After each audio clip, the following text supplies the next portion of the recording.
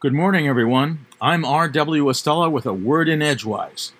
Today is the 26th of July, the 207th day of 2021, with 158 days leading to 2022.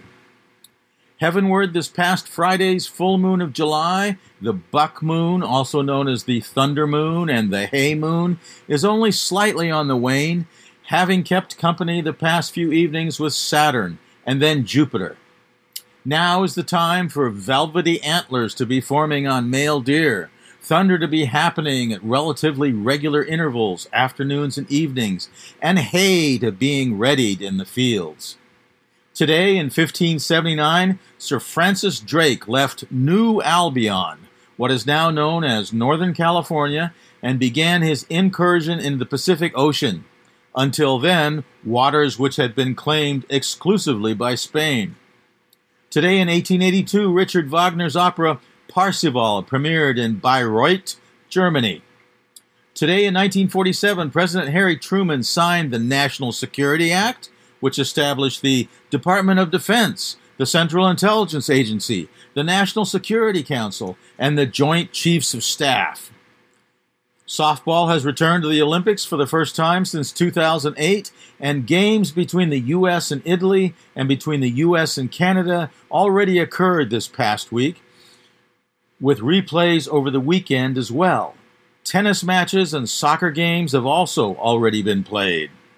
At Olympics.com, the official website for the Tokyo 2021 Games, a robust schedule of events remains in place, though the possibility of last-minute cancellation of events remains, depending upon COVID intrusion. Rates of infection from the COVID virus are again on the rise in the United States, France, and the United Kingdom, but rates are down in India, Brazil, and Russia, countries which have been major players in the infection rate. India, however, continues to gain on the United States, narrowing the lead we here in the land of the free and the home of the brave have had from the beginning of the pandemic. India, for example, has reported nearly 31.5 million cases as of this past Friday, only 3 million cases fewer than our 34.5 million reported a few days ago. So much for first and second place. In a now distant third place is Brazil, with 19.5 million reported cases. Offering an alternative seasonal drama, an interesting no less natural difference from the doggedly persistent now 18-month drama of COVID, has been the past week's frequent sweep of thunderstorms through down east and other regions of Maine. Whenever possible, on land for errands in excess of a few miles, I'm a motorcycle rider. And lately, I've won and lost several contests between Mother Nature and me about staying dry. The general scene usually plays out something like this.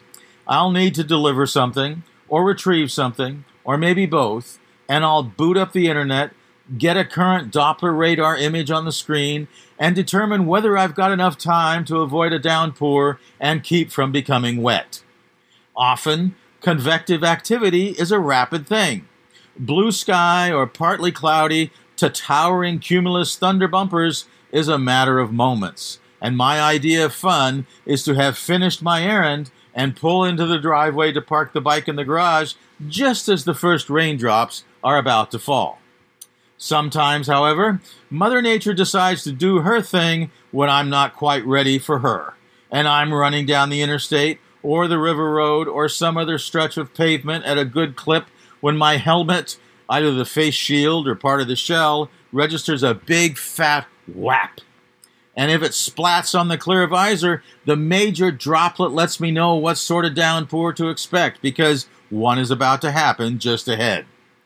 Today in 1856 in Dublin, Ireland, George Bernard Shaw was born, the fourth of 4 children his parents had within 3 years. Biographer Ed Morrow tells us the family lived in shabby gentility on Synge Street in Dublin, and a reflective Bernard would eventually say, "The adult who has been poor as a child will never get the chill of poverty out of his bones."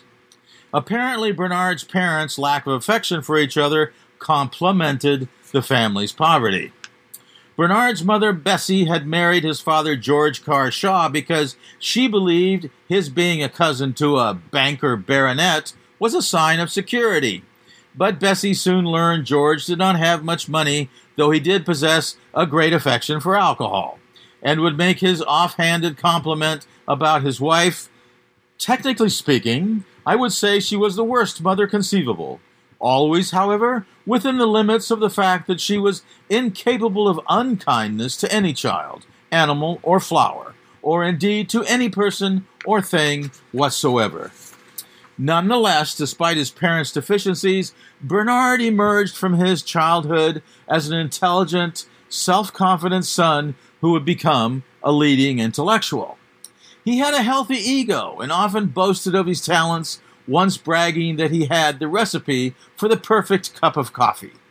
A curious parson wrote to Bernard Shaw asking for the recipe. Shaw's reply included the recipe and a note that read, "I hope that this is a genuine request and not a surreptitious mode of securing my autograph." The parson wrote back, "Accept my thanks for the recipe for making coffee. I wrote in good faith, and, in order to convince you of that fact, allow me to return what is obvious your infinitely prized, but which is of no value to me, your autograph."